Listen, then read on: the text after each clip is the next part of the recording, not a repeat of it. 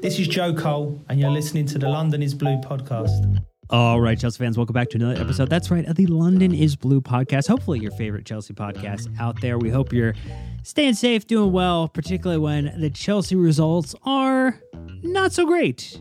Dan, one of your hosts here. No Nick and Brandon, because this is a match preview pod. We are taking a look at this weekend's upcoming fixture against the Seagulls, Brighton.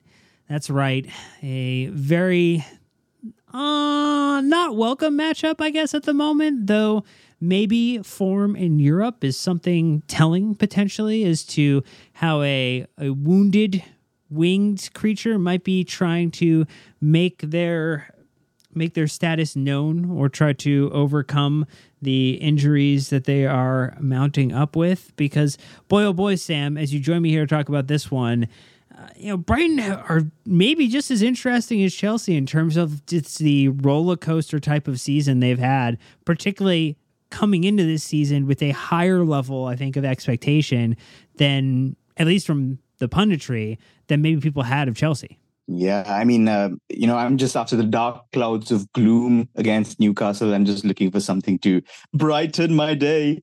Sorry, I've been sitting on that pun for the longest time, but you're absolutely right. I think it's just you didn't even laugh. You just gave me like a stoic wow. I mean, I expected better from you. I do expect those reactions from Nick and Brandon and the other members of LIBP, but not you. Not supportive of your co-host and your privileged guest on the pod.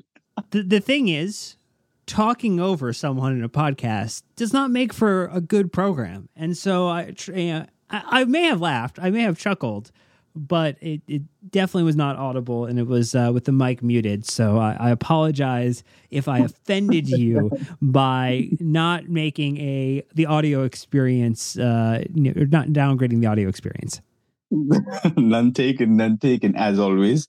The reactions to my puns tend to be disgraceful most of the time, so I'm used to it. But in terms of how you've sort of propped up Brighton, I would completely agree.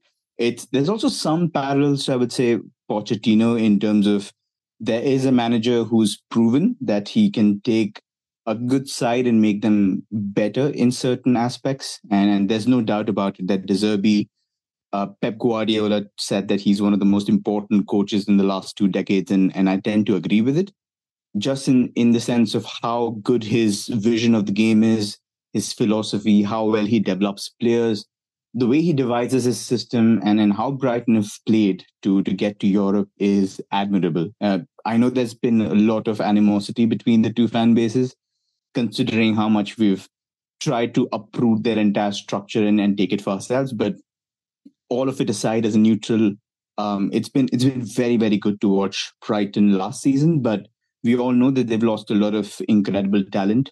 Caicedo came to us. McAllister's gone to Liverpool. So it's been tough for them to acclimatize to that. Plus, they're going through their first injury crisis, their actual injury crisis in the middle of a European run. So lots of new problems for De Zerbi to face. A lot of questions about, does this guy have a plan B, and what does he do when his plan A doesn't work? I think those are questions that we'll probably try and explore through this podcast and hopefully see if we can beat them over the weekend. Yeah, we definitely hope to not be hurt again by the Chelsea men's team this weekend. So we're going to take a look at Brighton in general, how they've been performing, what have they been doing in the league, and then I know, Sam, you watched the match today that they had in Europe, and you might have some additional information you'd like to share as well. We'll get into, just for those who haven't been watching, what are they doing well, strengths, what are their opportunities or weaknesses, get a little into what are the big problems that Pochettino is going to have to solve, and then try to make some predictions that hopefully, if positive, come true, because our positive predictions against Newcastle did not. So we're going to jump into all that, but we also want to say thank you to everyone who supports the podcast. Wow. If you are a Spotify user, the Wrapped stuff we've been seeing, the year-end wrap, has been incredible.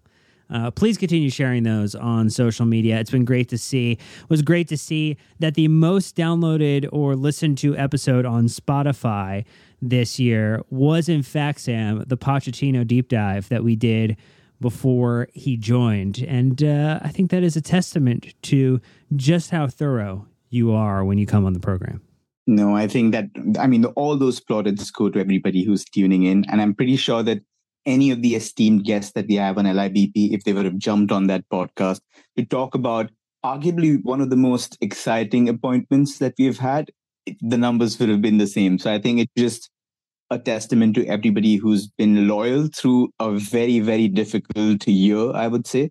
And my thank you and my heartfelt congratulations to everybody to have stuck with us through thick and thin, through storm and rain, ice and hail. But I'd just like to be super grateful for that, and I loved seeing everybody's wrapped and getting tagged in it. It's been giving me the festive sort of cheer a month before I'm actually supposed to immerse myself fully in it. Yeah, it's like the Mariah Carey hit song, a little bit of serotonin drop for you as it relates to making you feel good about the work that we're doing here.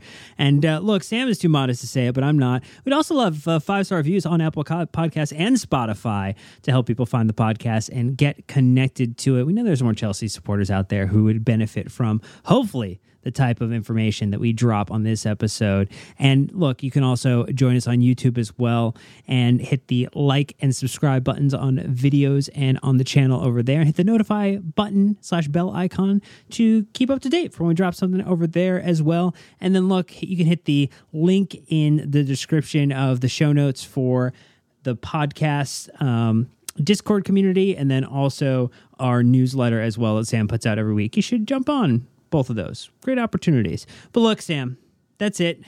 That's the spiel at the beginning, because we're going to take a look at Brighton Hove Albion, the Gulls, who are currently with a record of 6-4-3 in the Premier League on 22 points, averaging 1.69 points per game. That gives them 8th in the Premier League. Home record of 3-3-1, 12 points. Away record of 3-1-2 on 10 points. Goals total 28, so 2.15 per game. Goals against 23, 1.77 per game, so a difference of 5.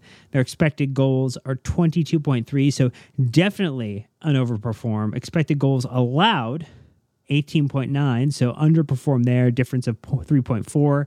And their last match in the league was a 3-2 win against Nottingham Forest, where they saw a red card as well.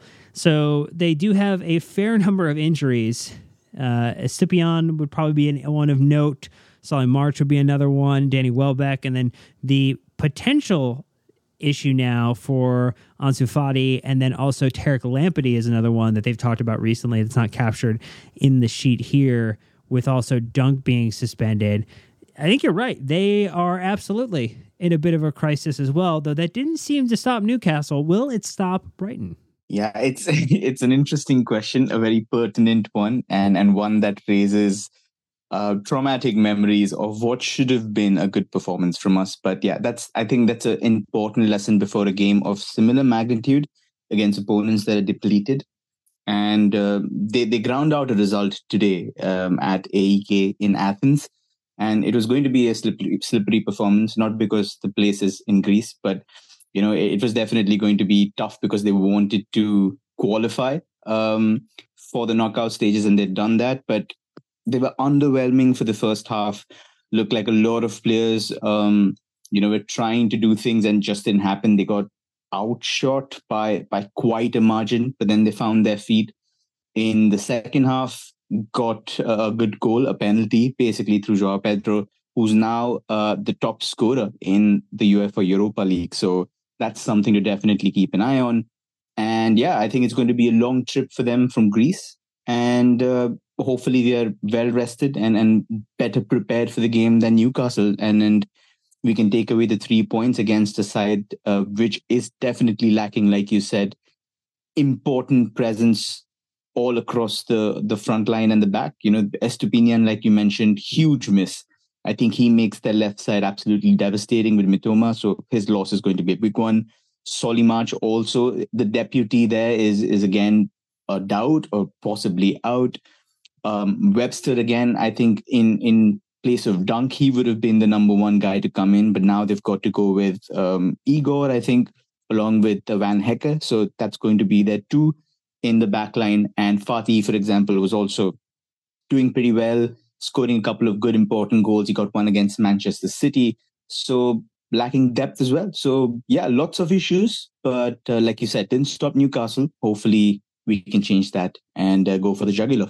All right, we're going to talk about the style of play in more detail in just a moment. We're going to take a very quick break, and we're back. We'll get into the style of play. How is De Zerbi maybe updated or modified the team with some of the considerations of the outgoing players?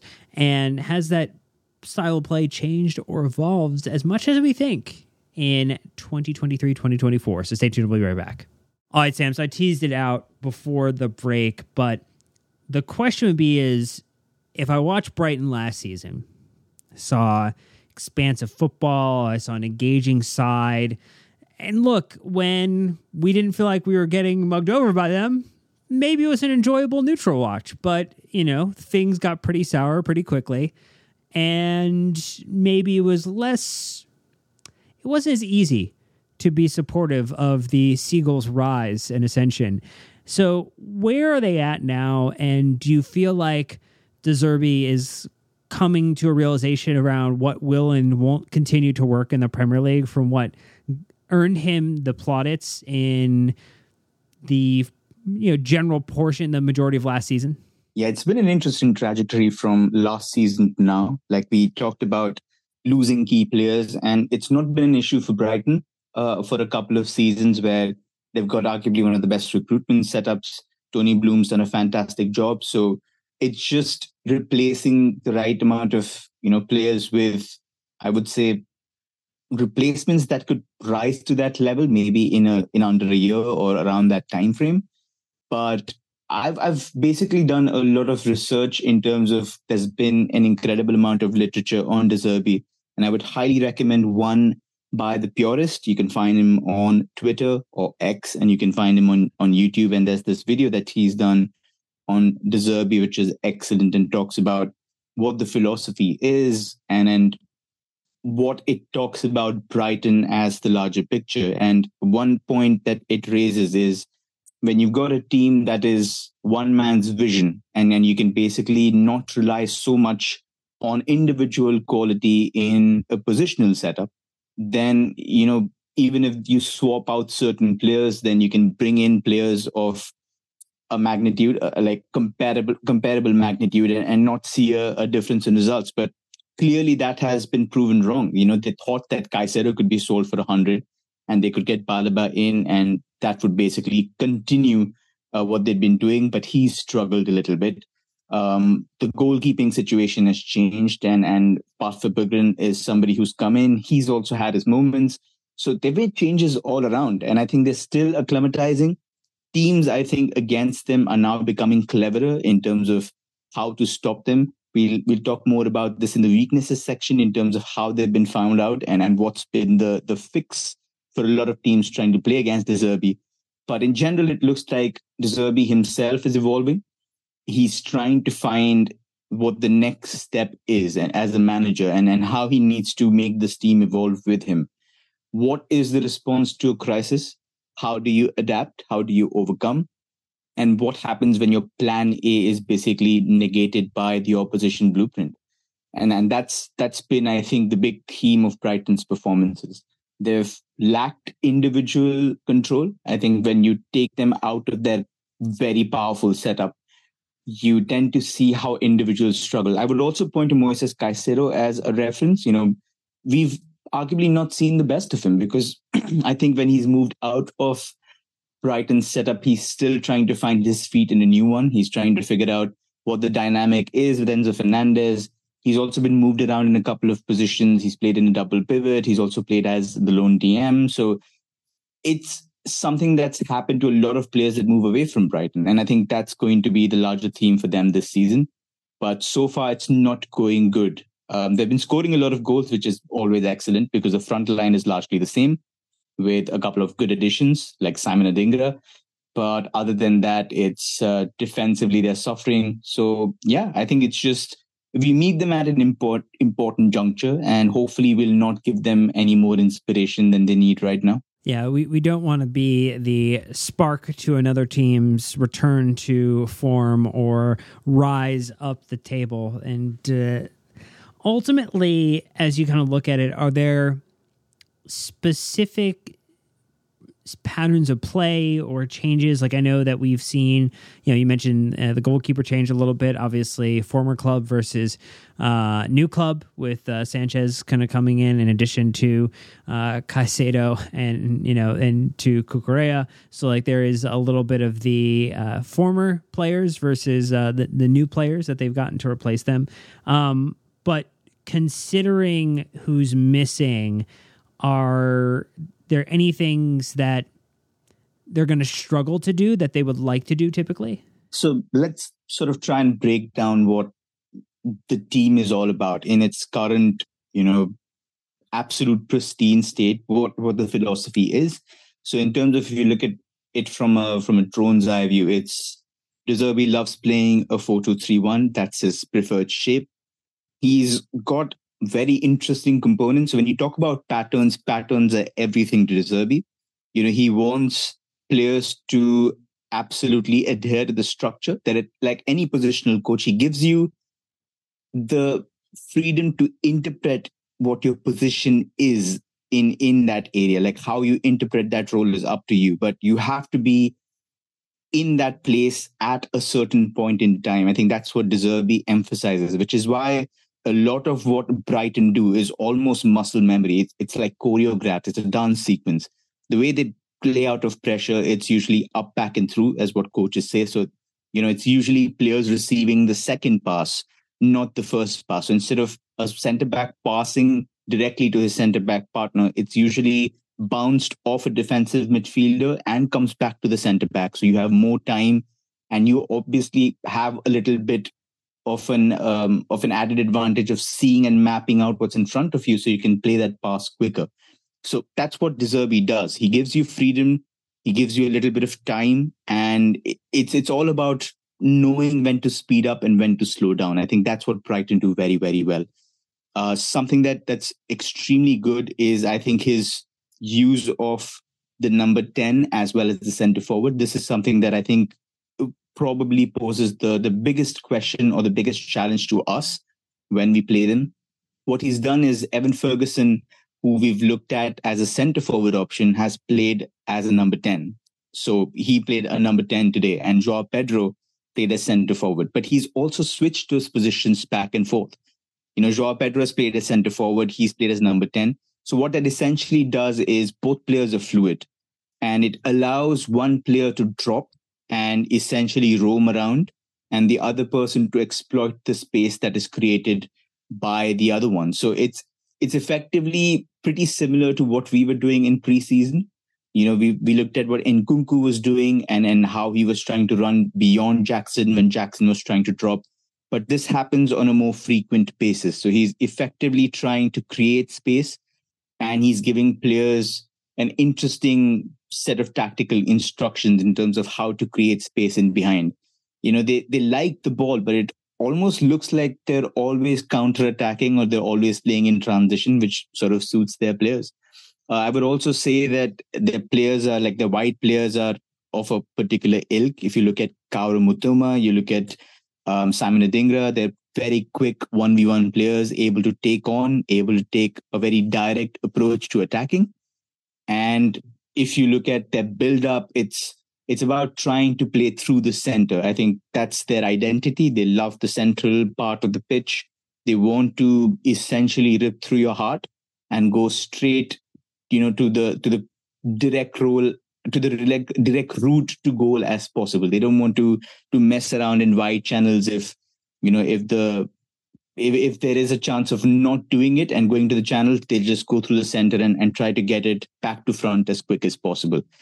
In the build-up, it's the shape's usually 2-4-4. Sometimes the goalkeeper joins in, so you have a 3-4-4, which helps them sort of have superiority in those areas. Like I talked about, Caicedo at DM was somebody that he nurtured as a very rare destroyer / possession adept midfielder. So he could play those cute passes through pressure, and he could also do a lot of the destroying that was required in his system. They've struggled to replicate that. Alexis McAllister was also somebody who was extremely smart in deeper areas, could also function higher up the pitch. They've struggled to replicate his usefulness across the pitch. So I think that's something that they struggle to do. And out of possession, it's 4-4-2, but a very aggressive 4-4-2 to a point where even when they go to a mid block, they're effectively what you call indirectly pressing. They're pressing a player without the ball to ensure that the pass doesn't go to that player. So it's effectively trying to discourage the guy on the ball from playing a pass, because you're constantly, showing aggression. You're constantly saying that if you play the pass there, I'm definitely going to go and exert pressure. So they do exert a very aggressive approach that I think second in the league for PPTA, passes by defensive action. So extremely aggressive on the numbers as well. And I would say they're very good at passing the ball out of pressure. Yeah, in terms of medium and long passes, they're back four. Dunk, for example, Webster, all of these guys are very, very good at hitting long balls to guys like Mitoma or Adingra from back to front. They're very good at hitting these grass cutters. So it's almost like a long pass, but it absolutely kisses the ground as it goes 30 yards from back to front. And it happens very regularly. So if Verbruggen plays, you have to watch out for a long ball from the goalkeeper to the number 10, which basically crosses 8 different players to get to that particular juncture. So that's something that we have to be switched on to.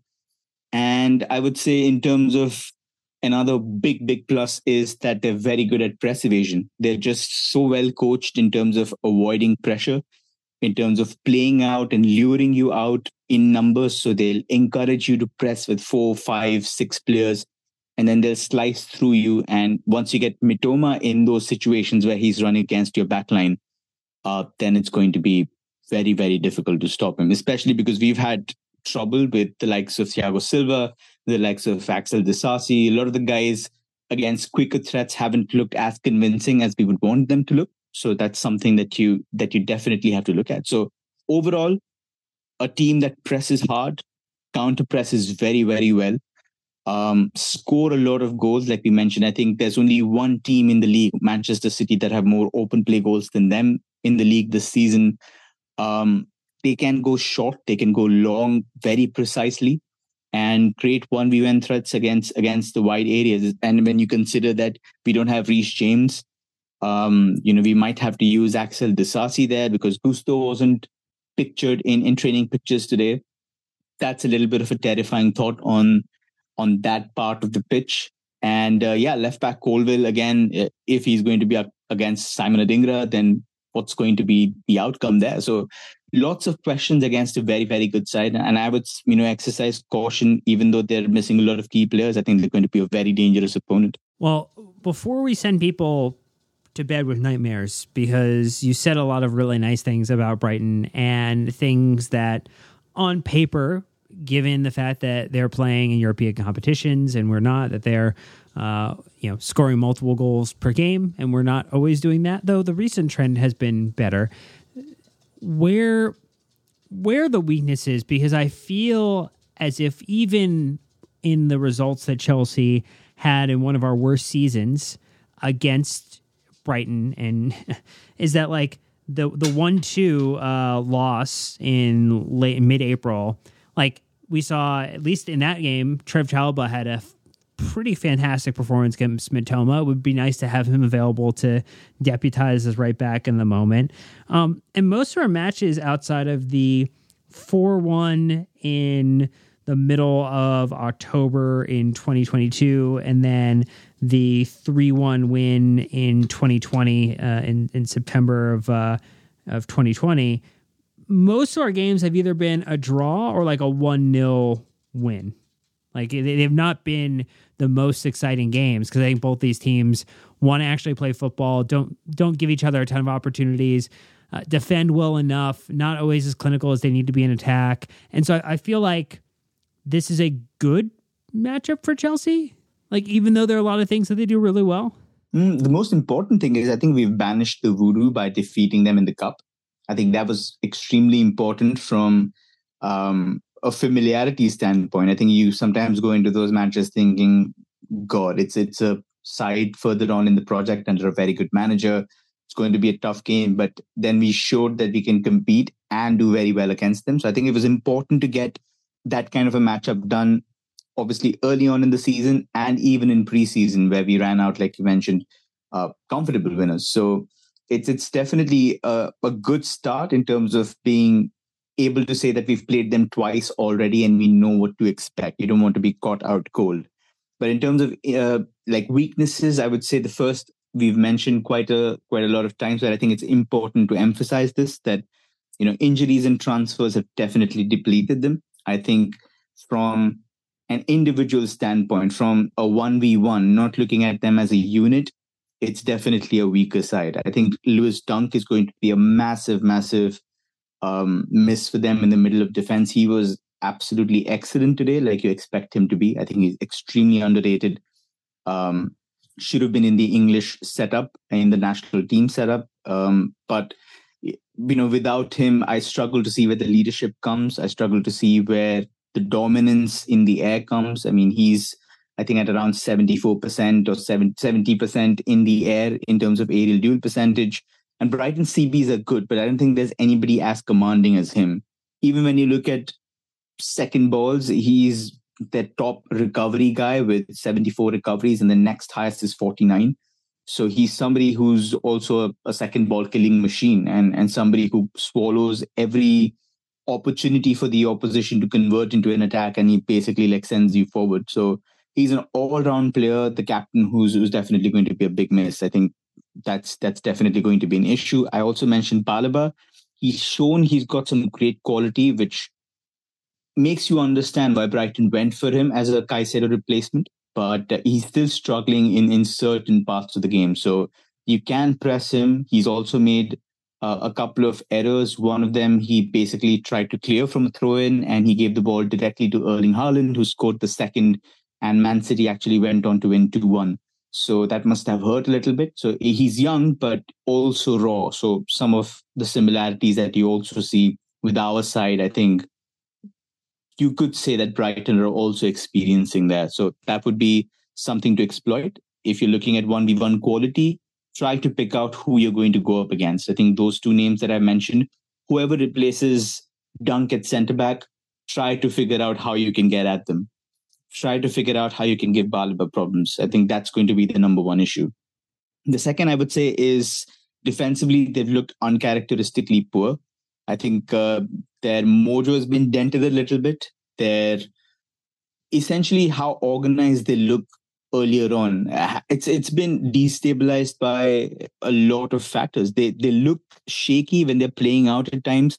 Sometimes when they're trying to do a little bit too much. That also goes down to another point that I'm going to mention later on. So we'll talk about that. But for example, the goalkeeper, Parfur Bruggen, he's yet to settle in, and Brighton have the worst post-shot expected goals, plus minus. So post-shot expected goals essentially tells you how likely the shot was to be stopped. So that essentially adjusted for it. Brighton should have saved 4.1 goals more, but they've conceded 4 goals more than they should have. And that's the worst in the Premier League. So the goalkeepers, both goalkeepers, Jason Steele and Verbruggen have both had issues with basically keeping shots out. They also look very vulnerable to counterattacks, and that's in part to their identity of being very aggressive in the press.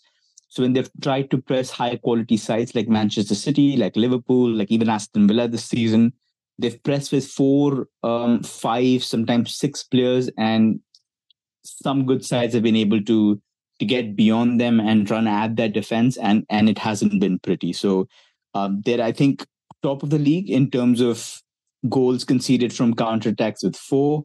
They've also conceded 6 goals from outside the box, I think, which is, again, first in the Premier League. So long-range shooting, also a viable outlet there, but we haven't seen any stunners, to be honest, from us. Raheem Sterling got one last game, so hopefully Poch will be saying, try and get a couple of shots in. Palmer, for example, great long-range shooter, but shooting a little too long from range, maybe a little closer to goal, and hopefully we can see results there. So I think those 2 factors I would definitely be looking at.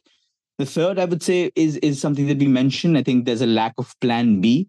And this ties into the second point as well. So why are they struggling? It's particularly down to a lot of managers now finding out that what you can do with Brighton is essentially deny them any space centrally. So instead of trying to, fall for that trick in terms of trying to go and press the center backs or press the goalkeeper, you stand off. You essentially go into a very narrow, compact shape and you guard the double pivots. You don't let the center backs go to the double pivots and you force them to go wide. And the moment you force Brighton to go wide, that's when you jump. That's when you shift your shape to whichever side the ball is in and you win the ball back or you force them to go long. And that's where the success comes. So when I've looked at games in the past, Liverpool, for example, Aston Villa, both of them used the same strategy out of possession. It's been a 4-3-1-2 or a 4-4-2 diamond. And what they've done is they've essentially got their front two guys not trying to jump too often on centre backs, but essentially sitting on the double pivot of Brighton. And then you've got one of those, like the tip of the diamond, like, for example, Dominic Szoboszlai was the one for Liverpool. So he's going to be one behind and guarding any free player that drops. You've got your base of the diamond, whoever it is. McAllister it was for Liverpool, who was guarding the number 10. And then you've got two centre backs against whoever is playing centre forward. So it marks out very well. It also is a very narrow system. So you're basically denying them any space in the centre, and they've struggled to do anything about it. One solution that De Zerbi has tried is basically trying to spread out his centre backs more. So you've got more ground to cover when you're pressing centre backs, but it's not worked either. He's tried dropping Pascal Gross to make it a 3 at the back, but a lot of teams have just stood back and said, okay, what now? Like, we're not going to press you. So how are you going to unsettle our strategy to not let you pass through the centre? And on the counter side, there have been times when Brighton have just said, you know what, I'm going to try doing it anyway. And they've given goals away. They've done that against Liverpool, where I think Verbruggen went through the middle and the ball was lost and Liverpool counterattacked. And they essentially got Salah. First goal came through that. And the second, they gave away a penalty. And both of them were ball losses through trying to play through the centre. So I think you block off central access and you have a very good chance of spoiling their game plan. And the last one I would say is particularly something that I saw in their games against City and Liverpool was that they're pretty weak when you get dribblers in central areas. They just look in complete chaos and disarray. So Mohamed Salah, who was playing on the right wing, essentially came central. And when he was running through midfield, it looked like it was a brilliant strategy. Phil Foden, the number of times he was able to run through the center, drag Brighton narrow and then give the ball to Jeremy Doku, for example, out wide. Excellent strategy. It tended to work a lot. And when you look at their tackle percentage against dribblers, it's, I think, the second worst in the league with 38.7%. So they do struggle against quicker threats to the middle. So if you're going to try and get Raheem Sterling or Mikhailo Mudryk, instead of trying to go wide, I would say try and position them a little centrally and see if you can run at the heart of the defense or the heart of the midfield. And I think that will give you a lot of success. So 4 points in total. And if we can exploit any of those, then I think we stand to gain a little bit and come back with the 3 points. Well, that would be a nice way to claw back some credit at the MX. But we're going to take a very quick break, and then we're getting into how Pochettino is going to potentially solve or address these problems, particularly with a couple of forced changes to the lineup as well. So stay tuned, and we'll be right back. All right, Sam. So I think there's things that we just table stakes have to lay down for people as we look at what Pochettino might do in this match to take advantage of the weaknesses and mitigate the strengths that you outlined so eloquently a moment ago. We know Cucurella is not available due to suspension after picking up a card in the last match. We know Reece James is not available after picking up a red card in the last match. So our defensive makeup is going to likely be very different. And I would almost jump into the fact that like the lineup is going to be a little wonky relative to what we've seen before. I would not be shocked if our defense was a combination of Levi Colwill as a left back, it is Benoit Badiashile plus Thiago Silva as center backs and Disasi as a right back. I think that is potentially extremely realistic because we've not seen, as you pointed out before we started recording, Malo Gusto in the training photos. So there is potentially a concern recording this before the press conference. So we don't know if he is officially out, but that would be a concern considering we do not have Reece at the moment. So I feel like that's where we should start is how comfortable does that back line make you against the attack that you discussed previously? I think there are some impending decisions to be made on the back line, and it's just been fitness enforced. As much as I love Thiago Silva, I think he's been fantastic for us in terms of his presence, in terms of his leadership. I think long term, especially with January approaching and him being out of contract, I think Poch might be forced to figure out what the long-term picture looks like. And I think the long-term picture does look like Levi Colwill, Benoit Badiashile, and on the right side, when Wesley Fofana is fit, him or Axel Disasi. I think that makes it a three-man backline. You can also go Badiashile and Disasi because they've played at Monaco extensively. And when you've got that organic understanding between centre-back partners, then essentially you can figure out that they're going to play well together. I think they've done very well at Monaco. So even if you do have that as three of your four backline, I think that makes a lot of sense. But yeah, the right back slot scares me a bit. I'm not going to lie. Thiago Silva at the right centre back slot, especially considering we tend to go three at the back.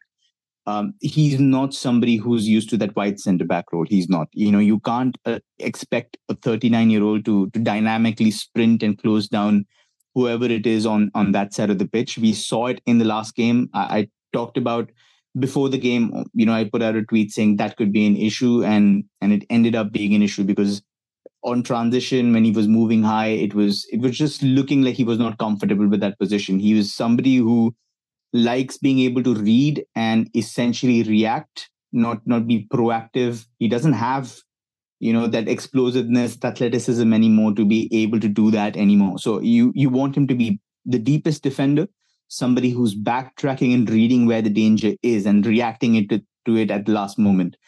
And I think when you play him on the right-hand side, it tends to be a little bit of a issue. So I don't know if Colwill is fit, then Poch goes with that bold decision of dropping Silva. But, considering that we don't have a right back, if Gusto isn't there, then we might see all four centre-backs start, which I don't know how to feel about. Oh, it would be the equivalent of having three goalkeepers in the lineup with a four center back offering as a back four. But, it has been done before, so I don't think that would necessarily be the worst thing in the world, but it is definitely makeshift. So fingers crossed that maybe Gusto is just not available at the time of taking photos or potentially slipped by the photographer and is available on the weekend, rushing, getting ready back to full fitness. But if not, expect some level of makeshift back line. When you think about the next step forward into midfield, I know we've kind of circled on maybe some less than stellar performances, particularly in the last match, but inconsistent performances across our midfield trio. We know also we have, it seems like Lavia's almost back to being healthy. Seems like Nkuku is almost back to being healthy and available. We know that we were getting the hints of that before the international break. We're seeing them in the training photos. They're posting about it, so they're clearly itching to get back onto the pitch. Again, I don't think any of them just drops into a starting role. I do think it is the work them back into the lineup with a cameo and then a larger cameo and then maybe the start. So usually like a 2 to 3 match runway to get them back and going, particularly for those who've had longer injury spells. What's your thought on if Pochettino will go back to his Caicedo, Enzo, Gallagher? Because we know that obviously Caicedo is not fully available for the last match, so we had Leslie Ugochukwu play the majority of the match in that position. But it feels like most likely with all the changes in the back that Pochettino is going to want to go back to a midfield that he feels more comfortable with, even if it may not be the favorite amongst all Chelsea supporters. Yeah, I think when I watched the Newcastle game back, it just looked like everybody had an off day. Even Gallagher, who I've been singing, to high heavens, he had a couple of moments where his concentration waned, where he let Bruno Guimaraes just stride forward. The first chance that was created for Alexander Isak was when Gallagher failed to track him, and Bruno was able to play him under no pressure over the top. So those are little things which you look at and say, okay, that was a loss in concentration, especially from somebody who was given the captaincy role, but then also the captain on the day had a lapse of concentration. So I'm eager to put that entire performance out of memory into the recycle bin and say that never happened, because those days tend to happen, especially like post long European days, post international breaks. So I'm sympathetic to it. So I think when you say that there is going to be a hint of familiarity in terms of, yes, this is my strongest midfield, I think that very well happens. Against Arsenal, I think the setup that we might use here, resembles the closest thing. So I would say that's, that essentially will give you the same midfield as well. It's just, I'm trying to figure out, if we do go 4-4-2 with a narrow side, then who plays as the midfielder? In behind, you put Palmer next to Nico Jackson to press and shield the top two, or do you put Sterling there? If you look at Liverpool, for example, they had Darwin Nunez and Mo Salah doing the shielding work and pressing the centre backs, and they had Luis Diaz, who's a winger, doing midfield work and essentially shunting left and center.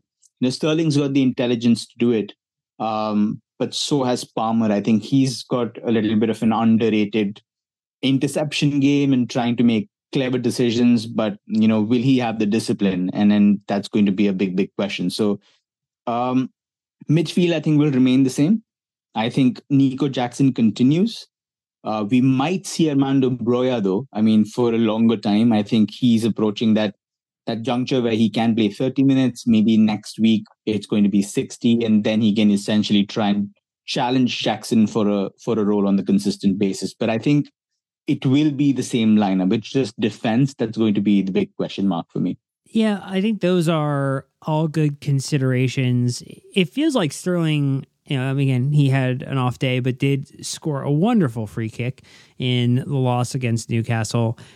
Might be better suited on that left-hand side. And I do think, the interesting thing of Palmer sitting behind Nico Jackson, similar to what Nkunku might be doing in the very near future. And then maybe, someone like, I don't even know. Or, the thought that you had, maybe like you put, Broya up there with Nico, and that could be an option. Go a little heavier on the attack, because you're going to be looking to spring it in advance forward. There's a lot of questions, I think, about what that attack is going to look like. What is your projected lineup? So we've kind of talked about some options, but where do you think Pochettino is going to settle on at the end of the day? We know that some of those are forced changes, so they're not necessarily changes we would make. But we're trying to realistically project what we think a starting 11 might be on the day. Yeah, I think in terms of just looking at what's been the training pictures on the day, we know that Pochettino isn't taking any risks. Colville had a shoulder injury, did not risk him. So I think the same thing happens with Gusto as well. If there is some issue, he does not play. So I'm guessing it'll be Disasi at right back. You've got Silva, you've got Benoit Badiashile and Levi Colville. I think that's the back four. You've got our three midfielders in Caicedo, Enzo, and Gallagher. And then you've got Palmer, Sterling, and Nico Jackson. I think that's the projected lineup. I would say that this is a game in which I'm not looking at trying to be fancy and trying to create chances. I think it's just trying to figure out how well you can nullify them. If we can stay compact like we did against Arsenal, if we can, be absolutely sure of how we do without the ball, I think there is a genuine chance we come off, looking very, very good. I think we have the quality, we have the discipline to do it. It's just application on the day, 100%. We've done it before. And I looked at the Arsenal performance and I said, that's textbook. You couldn't have played better against a side like that. So I think if you take the same approach and you keep it in mind, I predict a happy one here, but then again, I looked at Newcastle and said it would be happy. So I'm just trying to keep my feet on the ground and hopefully don't have to eat my words back. Oh no, you can't. You're not going to be happy heading into this one. Your projection is not at least a little positive or neutral. No, I would say that I'm confident. I think, looking at what's preceding the game, obviously Brighton have had to go to a grueling fixture. Thursday fixtures are not easy. Europa League fixtures are brutal. So I think traveling all the way to Greece, coming back is going to be an issue. Their starters having played, like most of their starters, key starters played 70 plus minutes. I think that's going to be an issue. You just have to figure out certain things, like which of your centre backs is going to drop when Joao Pedro or Ferguson drops. I think that's going to be a big question. And if we don't do it properly, then we're in big trouble. So I think you take care of the basics. I'm optimistic because I've seen this game plan unfold before. So, I would say that in ideal circumstances, in a utopian world, this looks like a 2-0 for me or a 2-1 for me, considering we've not defended very well. But I would be very happy with a clean sheet, even with the 1-0, but it looks like a 2-1 to me. What about you? Ooh, that's a good one. The fact that the players who are missing, the key players who are missing for Brighton tend to be more of their defensive-minded individuals rather than their attackers leads me to believe that we do not look robust enough, and with the changes to that back line, they will not be as stalwart as we need. So I do think the concession of a goal is likely. I do think I'm hopeful that we can win 2-1. I think you would not surprise me if you said we was a 1-1 draw and we split the points. I would say that potentially is very possible, given the fact that Brighton have regressed a little bit year over year. We're improved, even though it doesn't feel that way. We're an improved side.